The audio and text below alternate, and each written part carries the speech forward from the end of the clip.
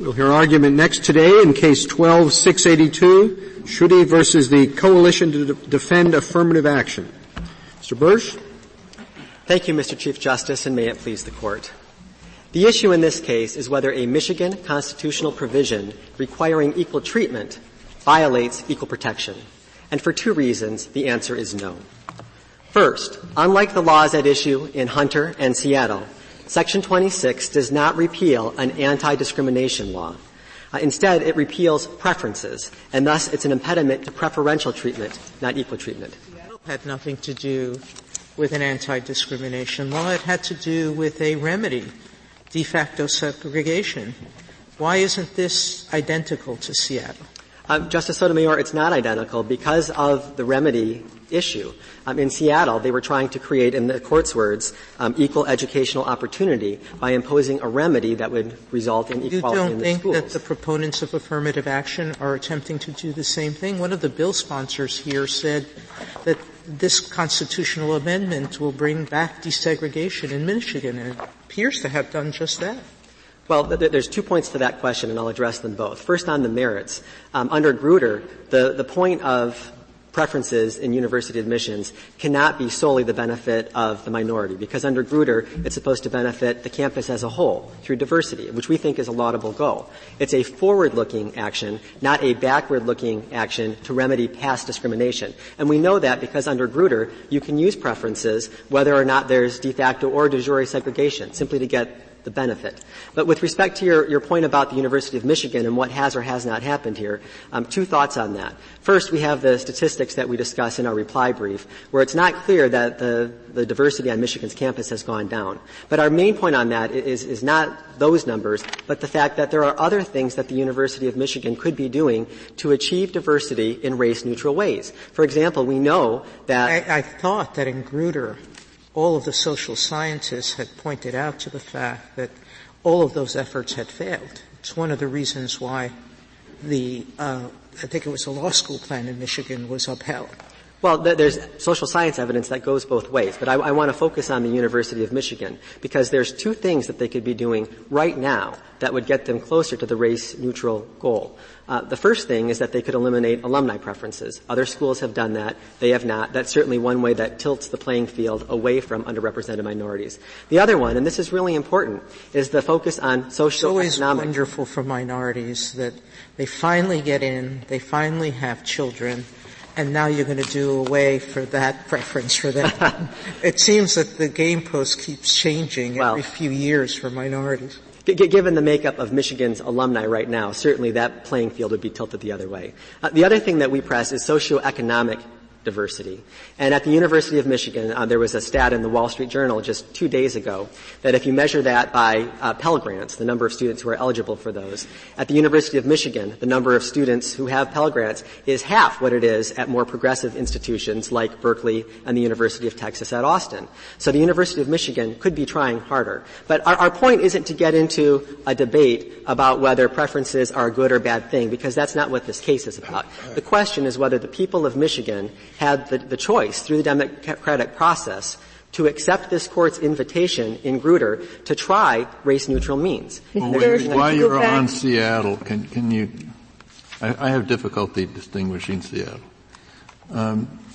One factual difference is that there was a school board there, a directly elected school board elected for a short term of years.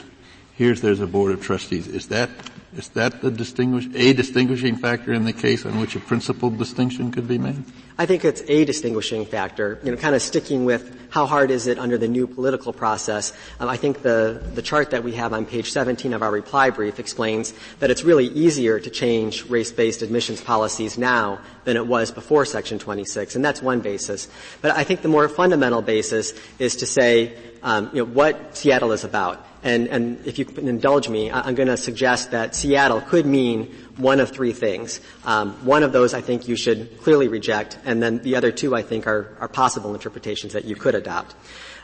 When Seattle talks about racial classifications, it focuses on laws that have a racial focus. Now, right out of the box, equal protection is about people, not about laws. But even more fundamentally, that cannot be the right test. At a minimum, that part of Seattle has to go, because because if you had a race-neutral law, like Michigan's Equal Protection Clause, which forbids discrimination on the basis of race or sex, it mirrors the concept of the federal clause, that itself would be subject to strict scrutiny because it has a racial focus. So we know that can't be right, and that's respondent's position. So that leaves you two other choices, and one would be an incremental change to this political restructuring doctrine. The other would be a more aggressive change. The incremental change would be to interpret racial classification in Seattle as meaning a law that, one, repeals an anti-discrimination provision, as it did in Hunter and Seattle, and two, removes that issue to a higher level of the decision-making process. And because Michigan's law requires equal treatment, it eliminates preferences, not an anti-discrimination law, that would be a way that you could keep Seattle and Hunter as a viable doctrine. I don't see the distinction. Busing could be viewed and was viewed to benefit only one group. There was a preference for blacks to get into better schools. That's the way the case was pitched. That was its justification, and to integrate the society. Affirmative action has the same aim. We've said that in Fisher. It should be to diversify the population, and so it favors diversity as opposed to desegregation. Right, but there's a difference between favoring diversity as an abstract concept on campus, which Grutter clearly allows, and remedying past discrimination, which was the point of the busing in Seattle. And that's why we're really in a post-Seattle world now, because But there was no proof that there was any de jure segregation in Seattle.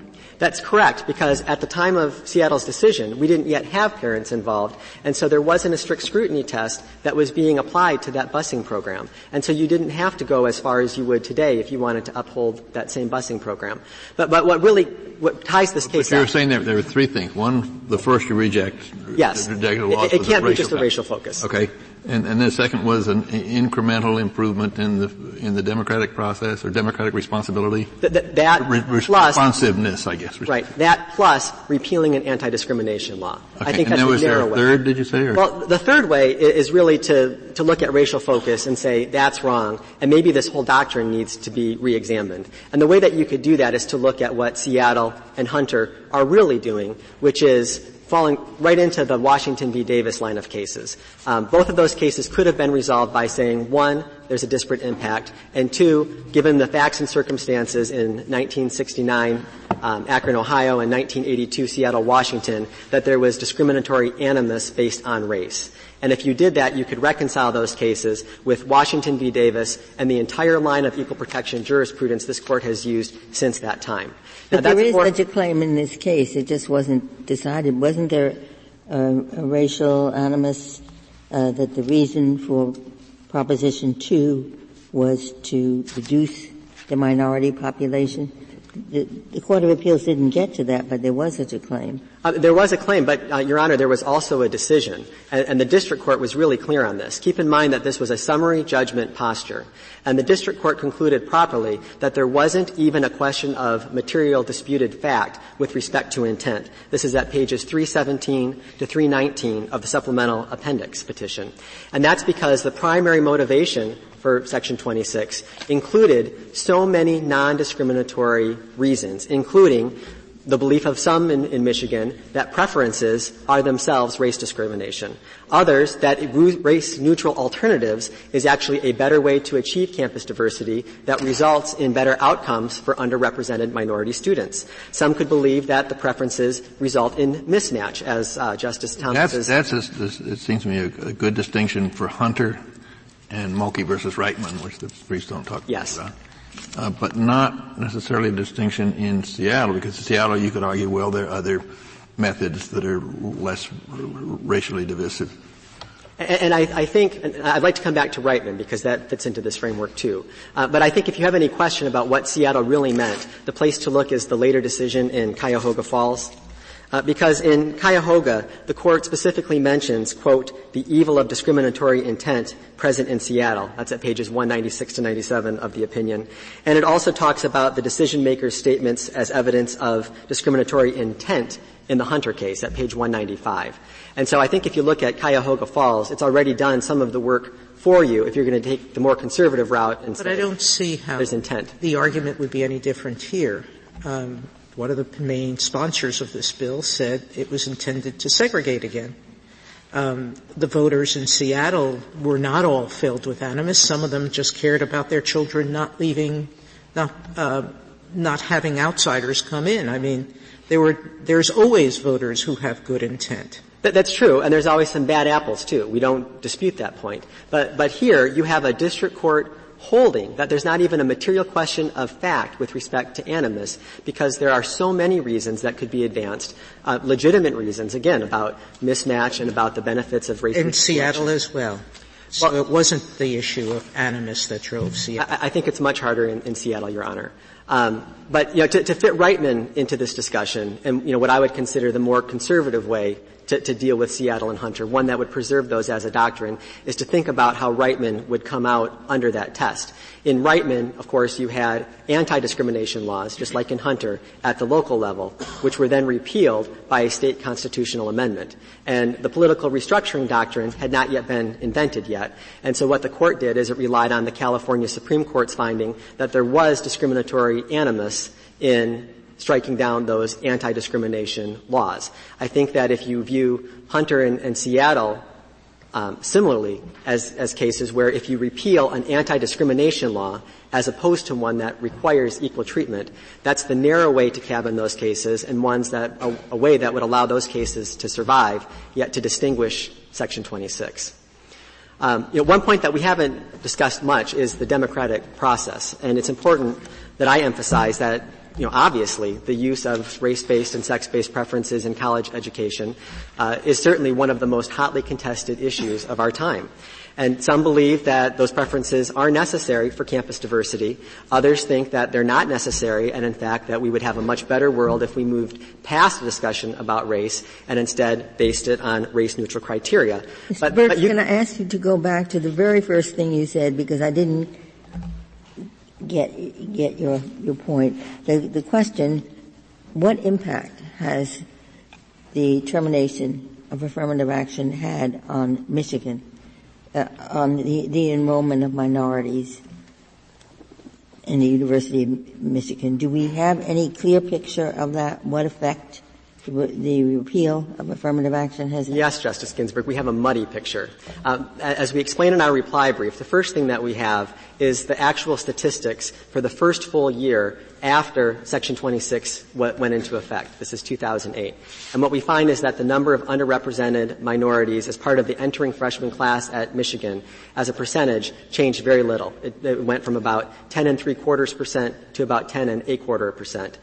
Then it gets very difficult to track because following the U.S. Census's lead, in 2010, the University of Michigan stopped requiring students to check only a single box to demonstrate what their race or ethnicity was and moved to a multiple checkbox system. And Justice Sotomayor, when you see in the amici briefs that there's been a dramatic drop, for example, in African American students on campus at the University of Michigan, those numbers don't take into account that people who before were forced to check a single box now could be checking multiple boxes. And if you fold in the multiple checkbox students, the number of underrepresented minorities on campus actually comes out higher. Now, we don't know what those numbers are because you could have a student who might be white and Asian, and they would not be considered an underrepresented minority, and they could be in there. But we know that the numbers are a lot closer than when you just look at single checkbox students in isolation. So what do we do with the statistics from California? An amici from California, their Attorney General, has shown in another state with a similar proposition, has shown the dramatic drop. Well, the statistics in California across the 17 campuses in the University of California system show that today the underrepresented minority percentage is better on 16 out of those 17 campuses. It's not at Berkeley. They haven't gotten there yet, but it's better on the rest. And by going to race-neutral criteria, what they discovered was that underrepresented minority students have higher GPAs, that they take more technology, engineering, and math classes, and they have a graduation rate that is 20 to 25% higher than it was before California's Proposition 209. You can see similar effects in Texas in their top 10% program before it was modified. And not only did it have those positive impacts, but it actually increased minority performance at social economically disadvantaged high schools, where the student said, hey, if I can only get into the top 10% of my class, I can be in the University of Texas at Austin. And again, we can all agree that diversity on campus is a goal that should be pursued. What the California and Texas experiences have demonstrated is that there are good, positive reasons why the voters might want to try race-neutral alternatives. Why is it okay to have taken away, not okay to have taken away the decision to have busing from the local school boards, the people on the ground, but it's okay to take that power away from the people on the ground here, the Board of Regents, who are also elected, like the school board was in Seattle? Because the general population has feelings about many things, but the only decision that they're educational decision that they're taking away from the Board of Regents is this one, affirmative action. Everything else they leave within the elected Board of Regents. You've put your finger on the fulcrum of respondents' best argument, that only race as a factor alone has been removed. And their argument is exactly backwards, because it's not Michigan or Section 26 that single out race. It's the Equal Protection Clause itself. Because, Justice Sotomayor, if a student wants to lobby for an alumni preference or a cello preference and put it in the state constitution, strict scrutiny is never applied to that effort. But when you try to get a preference based on race or not based on race in the federal or the state constitution, strict scrutiny is always applied. And so it's the Equal Protection Clause which is making a differentiation between race and everything else. And that's why this court in Crawford, again, decided the same day as Seattle, at page 538, recognized, quote, a distinction between state action that discriminates on the basis of race and state action that addresses in neutral fashion race-related matters. And Section 26 falls into that latter category. You've been asked several questions that referred to the ending or termination of affirmative action. That's not what's at issue here, is it? No. And I'm glad that you brought that up, Chief Justice Roberts, because affirmative action means a lot more than simply the use of race or sex-based preferences in university admissions. The Article 1, Section 26 only focuses on this one aspect of university admissions. Now, another important point to understand is that Section 26 is not all about university admissions. This is actually a much broader law that applies not just to race and ethnicity, but also to sex and to other factors, and that affects not just universities, but also public contracting and public employment. This was a broad-based law that was primarily motivated by the people of Michigan's decision to move past the day when we're always focused on race, exactly as Grutter invited the states to do. And you can see how that discussion gets mired when you look at some of these statistics that we've been talking about. Is someone who has multiple racial boxes checked more or less diverse than someone who only has one box checked? Is someone who comes from outside the country, say from Mexico? Done something much more. You're basically saying because Fisher and Grutter, we've always applied strict scrutiny. Correct. All right? So it's essentially a last resort, within some reason. But what you're saying, if all those other measures fail, you're by Constitution saying you can't go to the remedy that might work. No, that's not what we're saying. Well, but this amendment is stopping the political process. It's saying the Board of Regents can do everything else in the field of education except this one. Well, again, it actually runs the other way, because equal protection is what singles out race-focused measures for strict scrutiny. But what we're saying is, under Grutter, race preferences are barely permissible. It cannot be unconstitutional for the people to choose not to use them anymore, to accept this Court's invitation in Grutter, to move past the discussion about race and into a race-neutral future. What would you do with the constitutional amendment that said pro-affirmative action laws, and only those, require a 3/4 vote of the state legislature? Well, under what we're going to call the narrow save Hunter and Seattle, something like that would be unconstitutional because it removes an anti-discrimination provision and moves it to a higher level of government.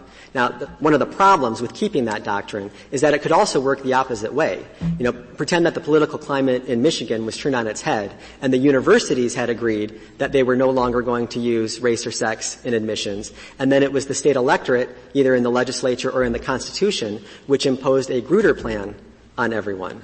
Well, under Hunter and Seattle, that would have to go, because that law removes an anti-discrimination provision and moves it to the higher level. And so that would be one reason why you might want to take the Washington v. Davis approach and consider whether there's discriminatory animus based on race. But in either of those cases, I think you can either, pare down the doctrine or get rid of it entirely and distinguish our case from it. But the one point that I want to leave you with today is that the core of respondents' arguments that somehow a racial classification can be any law that has a racial focus cannot be the right test. No matter what, that portion of Seattle and Hunter has to go, because equal protection is about protecting individuals, not about protecting laws. And even non-discriminatory race-neutral laws that have a racial focus would fall under their racial focus test. The hypothetical we give in our briefs on that, besides a state equal protection clause, would be the Federal Fair Housing Act, because it references race, it has a racial focus in the words of Seattle and Hunter, and it has the ability of preventing anyone from lobbying for preferences based on their race or sex at lower levels of the government, either state or local. So under their theory, the Federal Fair Housing Act would have to be applied under strict scrutiny. And their only response to that in the brief is that, well, the Supremacy Clause takes care of that problem. And we all know supremacy doesn't kick in until you first determine that the federal law itself is constitutional. And it wouldn't be under their theory. So what we're asking you to do is eliminate that portion of Hunter and Seattle that suggests that a law's racial focus is the sine qua non of a political restructuring doctrine test, and to either... Mr. Birch, isn't the position that was taken in Seattle derived from a different view of the Equal Protection Clause? I mean, strict scrutiny was originally put forward as a protection for minorities against hostile, disadvantageous legislation.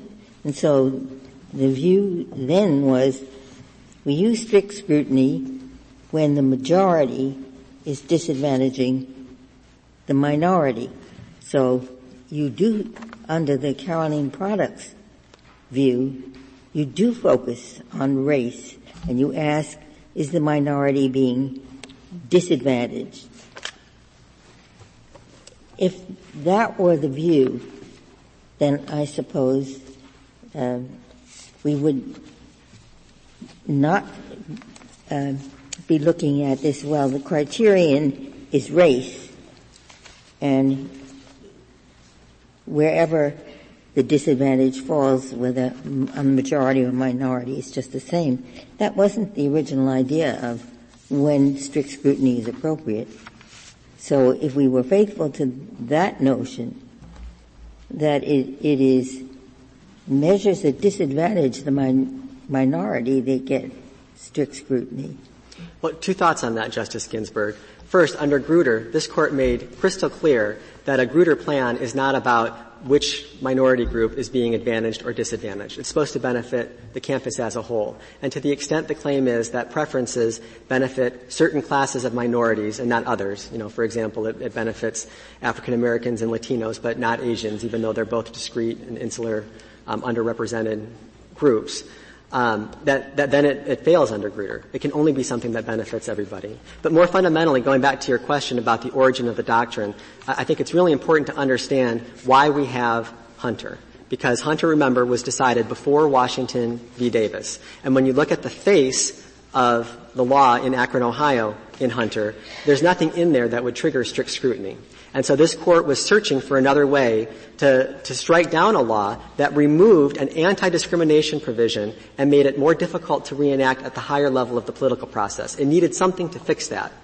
And our point is you can either construe it to do exactly that only anti-discrimination laws being struck down and moved to a higher level can satisfy a political restructuring doctrine, or you can look at it differently. You can say, now that we've got Washington v. Davis, and we all know what the intent was in Akron, that is a simpler way to address this problem, and we really don't need the political restructuring doctrine at all anymore. But the reason why we had the doctrine in Hunter is because strict scrutiny did not apply. You said that the district court found it was clear that there was no discriminatory intent, but that wasn't reviewed on appeal. No, it was not. But it wasn't a finding. It was actually more than that. It was at the summary judgment stage. The district court correctly concluded there wasn't even a question of disputed material fact as to whether intent was the primary motivation of the electorate. Unless there are any further questions, I will reserve the balance of my time. Thank you, counsel.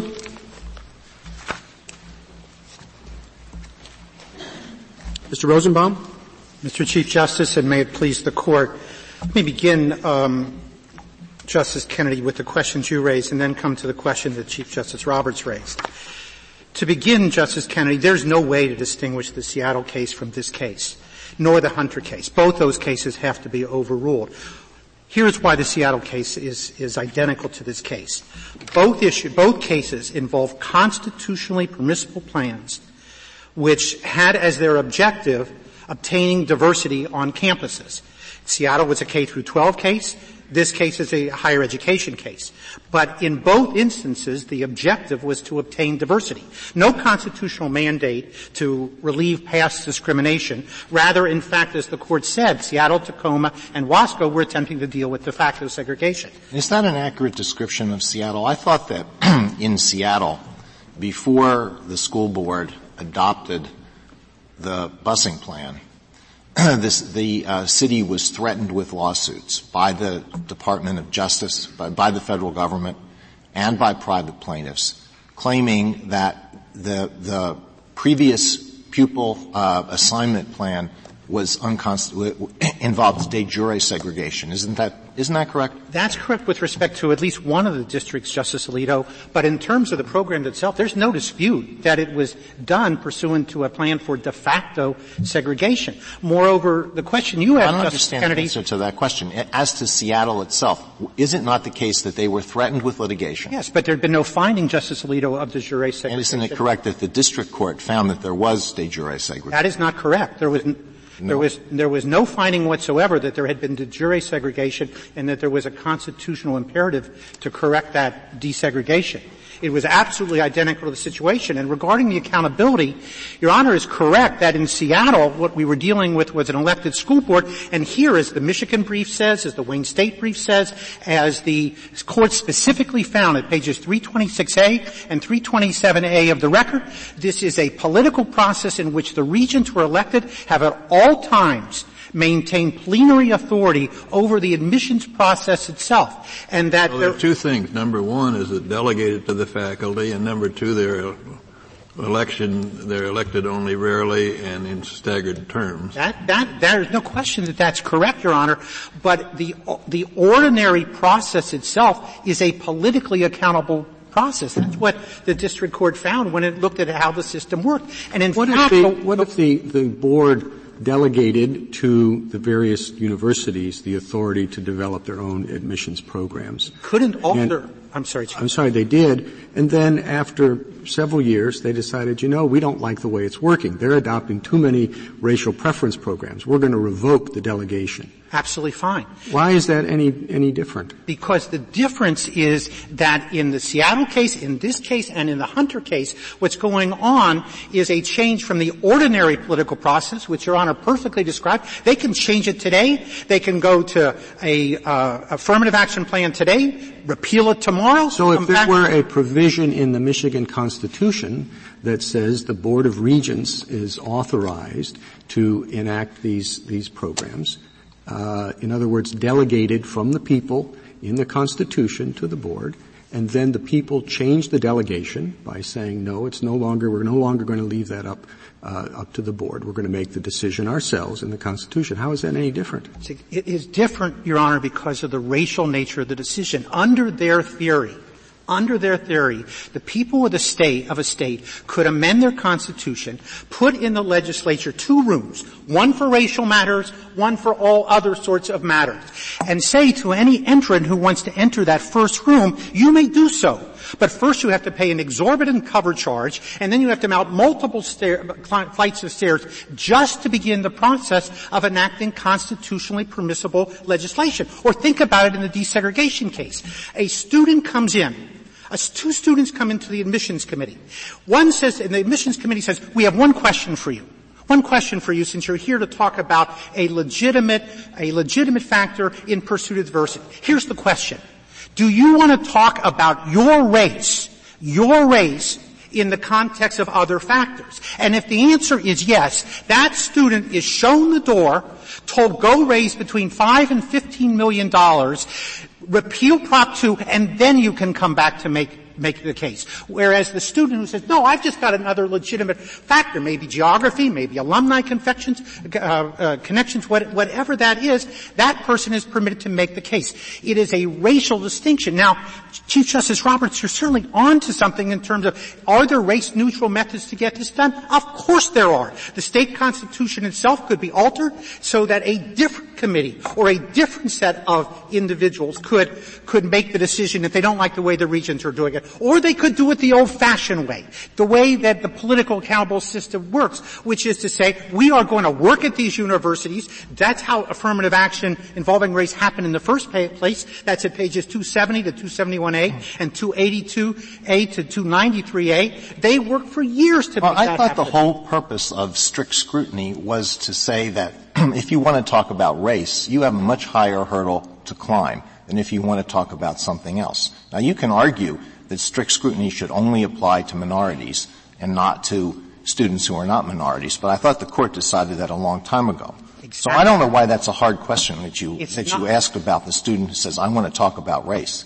What if it's a white student who comes in and says, I want to talk about race, I'm white, and therefore you should admit me, you should give me preference. The state can't say, no, we don't want to hear that? The state can say, we don't want to hear that, whether it comes from a white person, a black person, whomever, if in fact they are not doing it on a race-specific basis. You're exactly right, of course, about strict scrutiny, and the programs in this case, indeed the only programs in this case that are effective are those that have passed strict scrutiny. Well, I don't understand your answer then. If one student comes in and says, I want to talk about how well I play the cello. All right, we'll listen to that. I want to come in and talk about why I, as a white person, should get a preference. You have to listen to that because you're listening to the talk about the cello, too? You do, Your Honor, when the program has passed the strict scrutiny test that we're talking about, and that's the only sort of program that is at issue in this case. Of course you're correct. If it is a Gratz-type program, if it's unconstitutional, if it's a quota system, you don't have to listen to anybody talk about race. But we are only dealing with constitutionally permissible programs. Why it is impossible to distinguish Seattle. And his argument about Hunter, Page 389 of the Hunter decision is the reason Hunter was decided. It's not a Washington versus Well, I'm not sure I Seattle. understood the answer you gave to the Chief Justice hypothetical. Maybe I misunderstood the hypothetical. Suppose the Board of Regents have a rule. It's written. It's a rule that the faculty makes a determination of whether there should be affirmative action. Yes. And the faculty votes for affirmative action. 3 years later, the Board of Trustees said, we're abolishing that rule. We're doing that ourselves. Violation? Assuming that the regents say that's fine, no problem whatsoever. No problem whatsoever. That's the ordinary political process. So the regents can take it away from the faculty. The regents have But can the legislature take it away from the regents? Not under the Michigan Constitution, because the Michigan... No, hypothetical case. Okay. Who's got the authority here? The legislature can take it away. That's not a problem in a situation where that's part of the ordinary But then the voters can't take it away. At what point is it that your objection takes force? I just don't understand. Understand the declension here. My apologies. Or the crescendo, whatever you call it. Both are music to my ears. The point, Justice Kennedy, is that the people of the state have multiple options available to them if they don't like the way the universities are operating, but the one option they don't have is to treat racial matters different from all other matters. The example that you gave. That applies in the Chief Justice's hypothetical or my revision of it as between the Board of Regents and the faculty, or between the faculty and the legislature. Exactly. And the problem that the restructuring process gets at, because of the particular concern that this Court has shown with respect to the political process, that the political process itself not become outcome determinative, that the political process itself be a place where we can air these discussions, but not create it in a separate and unequal way to actually make the decision itself through the process. So why is the faculty decision any less outcome determinative than what the voters would say? I think there would be people that might disagree with your empirical assumption. Then I'm not explaining it clearly. When the faculty makes the decision, Justice Kennedy, that's part of the ordinary political process. Nobody's allowed to win all the time. No one has to win all the time. No one has to lose all the time. Whatever it is, it is. That's the ordinary political process. That's how we use the political process. The problem with mounting a racial classification within the Constitution itself is that then that takes the ordinary political process to the extraordinary political process. Certainly you could say that the whole point of something like the Equal Protection Clause is to take race off the table. Is it unreasonable for the state to say, look, race is a lightning rod? We've been told we can have affirmative action programs that do not take race into account. Socioeconomic diversity, elimination of alumni preferences, all of these things. It is very expensive. Whenever we have a racial classification, we're immediately sued. So why don't we say we want you to do everything you can without having racial preferences? Now, if the litigation determines that we're required to have racial preferences, this statute has an exception and allows them. But starting out, we want to take race off the table and try to achieve diversity without racial preferences. The problem, Your Honor, as this Court stated as recently as last term in the Fisher case, is that under the Equal Protection Clause, race is not all the way off the table. And the problem with Proposal 2 is that the substance and the message that it communicates is that because of the separate and unequal political track that is created with respect to the extraordinary steps that have to be taken, the message is that even where race is being utilized as one of many factors in a constitutionally permissible way, the message that is being communicated is that all uses of race are illegitimate, all uses of race are off the table, that race itself is a dirty word. Why doesn't the Fourth Amendment violate the rule you're saying, or the 14th Amendment violate the rule that you're proposing? I mean, I'm a minority, and I want laws that favor my minority, not just in university, everywhere. My goodness, I can't have that through the normal legislative process. I have to get a constitutional amendment to do it, right? That is correct, Your Honor. And well, so I guess that on this subject of equal treatment of the races, we can eliminate racism just at the legislative level, can't we? Your Honor, the underlying basis of the entire strict scrutiny doctrine in the 14th Amendment is to preclude the government, preclude the legislative and the executive branch from making those determinations as absolute determinations. The 14th Amendment sets the standards and the criteria by which we measure that. Of course you're correct. That's what the 14th Amendment does. It sets what the rules are in terms of how race is utilized. But what the Gruner case said... You can't change those rules by normal legislation. That is correct. So if you're a minority that wants favored treatment, you're just out of luck. You have to use the ordinary political process, and that's all we're saying. No, the constitutional amendment is not the ordinary political process. But the fact that it's a state constitutional amendment underscores my argument, which is that in order for the minority or any individual, and white, minority, whatever the individual is, to say, I want the same rule book, I want the same playing field. The problem with Proposal 2 is that it creates two playing fields. If Proposal 2 had been in the Michigan Constitution before any affirmative action program was adopted, would the result be the same? It would, Your Honor, because it would be building in this explicitly racial classification into the state constitution. The problem are the separate and unequal systems that are being used to deal with race. And separate and unequal under the 14th Amendment shouldn't come within 10 feet of race. It's not a racial classification. You should not refer to it that way. It is a racial. It's the prohibition of racial classification. No, Your Honor. Every prohibition of racial classification is itself a racial classification? No, Your Honor. The problem with Proposal 2 is that it's just as in Hunter, it is an explicitly facial racial classification. It singles out race for different treatment.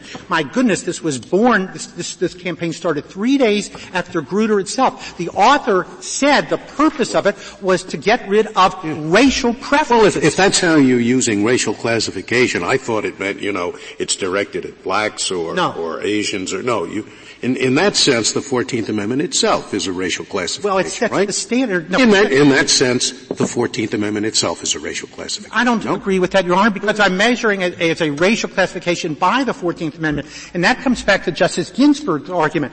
His revisionist history of Hunter, was about motive. But, Your Honor, that had nothing to do with the problem in this case. When the district court looked, may I finish my answer, Chief Justice Roberts? Yes. When the court looked at this particular issue, the concern was the way that it racially divided the political process itself. What he is saying is that, well, there may be all sorts of motives. That's a rational basis test, and that has nothing to do with the racial classification. The definition I'm using, Justice Scalia, is this Court's definition of a racial classification, for which all sorts trigger strict scrutiny.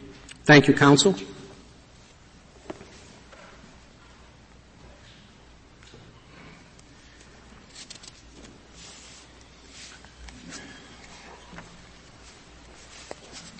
Ms. Driver?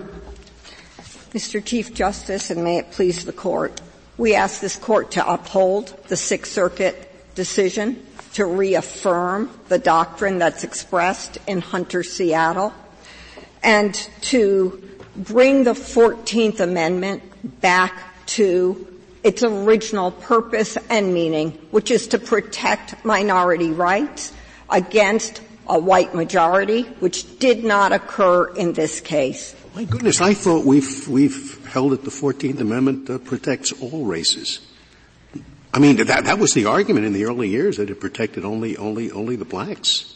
But I thought we rejected that. You say now that we have to proceed as though its purpose is not to protect whites, not only to protect minorities. I think it is, it's a measure that's an anti-discrimination measure. Right. And it's a measure in which the question of discrimination is determined not just by power, by who has privilege in the society, and those minorities that are oppressed, be they religious or racial, need protection from a more privileged majority. And unless that exists, the 14th Amendment is not violated. Is that right?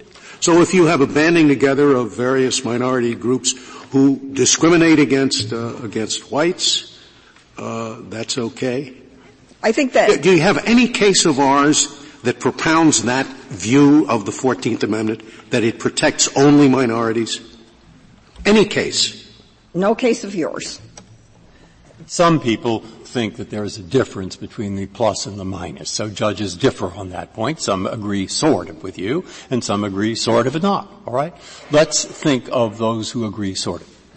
Then I have a question. And you know this area better than I. So think of Grutter. Grutter permits affirmative action. Think of the earlier cases.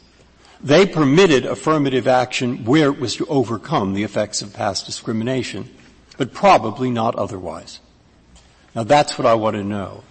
Are there areas other than education where affirmative action would not be forbidden to achieve a goal other than overcoming the effects? Have you got the question? And does an answer come to mind? I think that affirmative action programs could be permissible. Yeah. Under employment, for instance. Okay, so there are a set. That's Fine. right. If there are a set, What I'd like you to explain, if you can take a minute, is think of how a city is set up. There are a vast number of administrators. There are a vast number of programs. It could be an administrator somewhere says he'd like to give a preference, maybe for good reason. But then the city council votes no. Or, because there are other ways of doing it by, first come, first served or some other criteria that doesn't use race. Are all of those unlawful? Everyone, do you have to leave it up to no matter what the subject, no matter what or are you going to draw a line somewhere? Is there a line that you could draw that would take your case on the right side from your point of view, but would say we're not giving power to every administrator in the city to decide on his own whether to use racial preferences without a possibility of a higher-up veto? Which I don't think you want to say, but maybe you do. No, I think these are very fact-based determinations. Mm-hmm.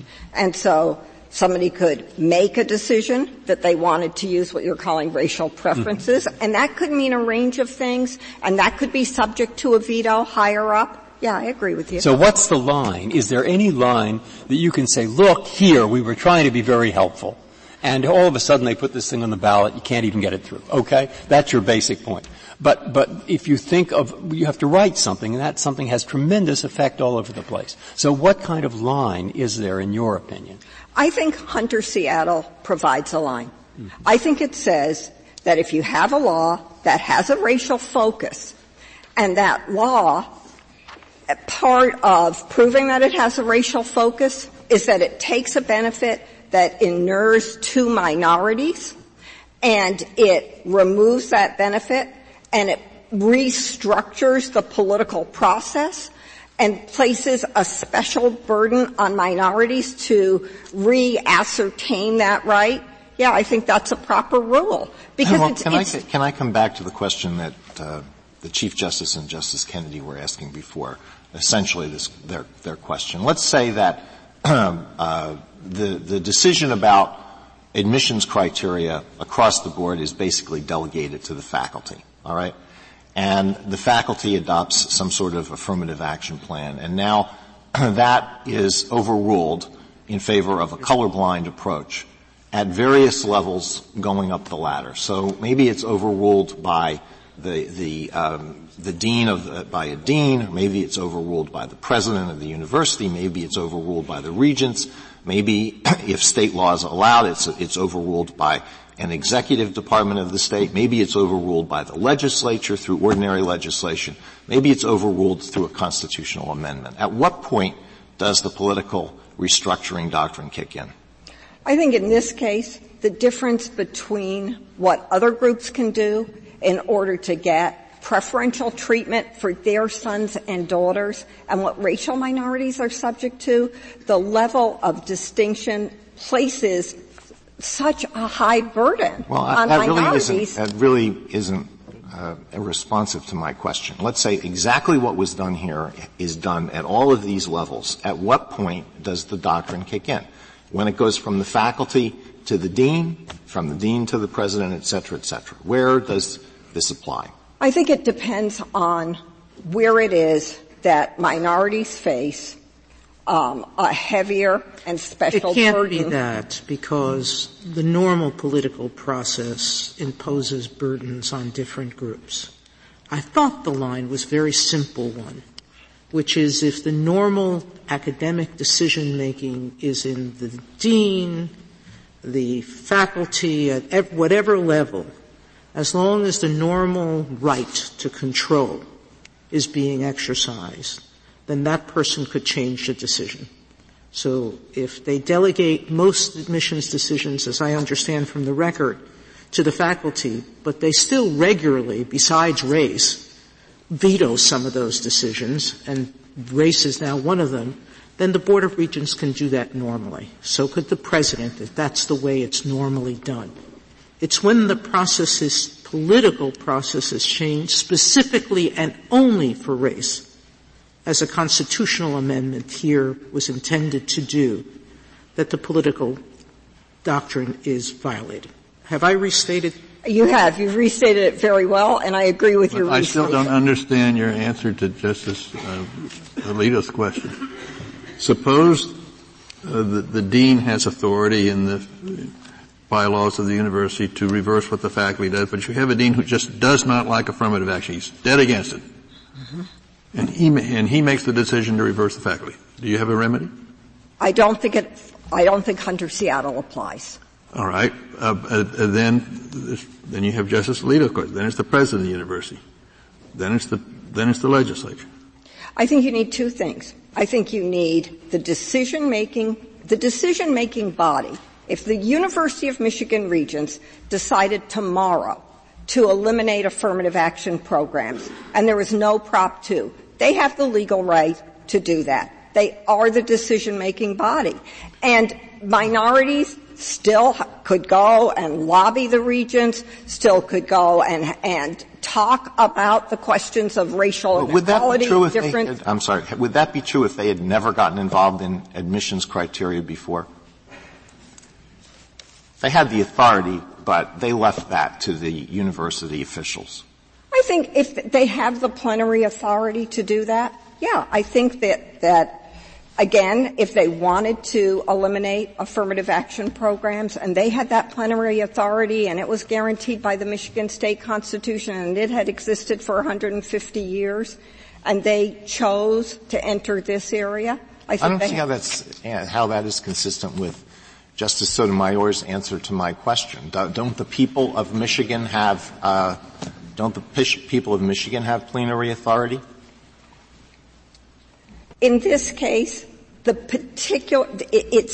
applying that plenary authority in a way that is racially focused and creates a political process that is disadvantageous to minorities. What about saying instead of political process? Now, don't let me put words in your mouth.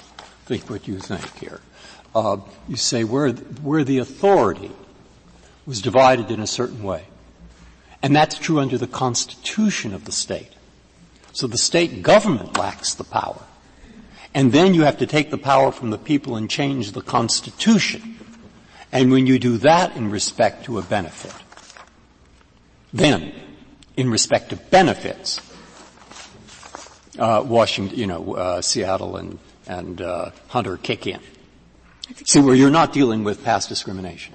Well, what we're talking about in terms of affirmative action are constitutionally permissible programs that were shown to this court to be the only way to achieve racial diversity and integration at the University of Michigan. And whether you explain that by looking at the reality of the inequality in education for black and white Michigan or whatever it is that you come up with that requires that, the university has shown that this is the only way to achieve diversity in which racial diversity is a part of the quotient. And so to take away that right from the university and from the regents, and I just want to go back to one of the questions that was answered. If you look at the law schools, the medical schools, the professional schools now in the state of Michigan, there's been a precipitous drop in underrepresented minority enrollment in those schools. We are going back to the resegregation of those schools because of the elimination of affirmative action. To what extent does your argument depend, and I thought both Hunter and Seattle speak in these terms, that the policies that are more difficult to enact are beneficial for the minority group? Say that, I'm sorry, can you... To what extent does your argument depend upon the assumption that the programs that you say are now more difficult to enact are beneficial to the minority group? I think it's an important component part, because I think it's in the benefit to the minority group that it's especially important that the political process be on a level field. Right. What if the question of whether it's a benefit to the minority group is more open to debate? Whether it's through the mismatch theory that Taylor and Sander, I guess, have adopted, or other theories. Do we have to assume in your favor that these definitely are beneficial to particular minority groups? Certainly the minority voters of Michigan believe them to be, because 90% of black voters in Michigan voted against Prop 2. And I think that that's a clear indication of the popularity of these programs and the perceived benefit of these programs. There may be a difference between popularity and benefit. In other words, you want us to assume that the programs are beneficial to the minority group. Yes, and they are beneficial to minority groups. They may serve to provide benefits for the population beyond minority groups, but they are benefit if they... Your opponent says otherwise. He says that minority students have taken tougher courses, they have been better qualified to be admitted, and all sorts of other benefits. So, it's certainly a debatable question. It's a debatable question in another forum, in a different case. And in fact, I think that case was the Grutter case. This case isn't just about whether or not affirmative action benefits minorities. It's also the restructuring of the political process and the special burden that's placed on minorities. It's not, if you want to go back to debating whether you're changing your answer then. Your answer to the Chief was, it does depend upon whether it benefits minorities. Now you're saying it doesn't depend on whether it benefits minorities at all. It's just whether it places a greater burden on minorities to change it. Which is it? One or the other? I think it's a two-part test. I think the first thing that you look at is there a racial focus to the law, and is the benefit that has been taken away something that it inures to minorities. And I think the second part of the test, and that's why I think Seattle Hunter is such a narrow doctrine, is whether there also has been a restructuring of the political process and a special burden placed on minorities. It requires both. Thank you, counsel. Mr. Bursch, you have 4 minutes remaining. Thank you, Mr. Chief Justice. I'm going to start with a sentence from Crawford, decided the same day as Seattle, where this court defined what a racial classification is. A racial classification either says or implies that persons are to be treated differently on account of race. It doesn't say anything about laws with or without a racial focus. And we think that's the test that ultimately should come out of the decision in this case.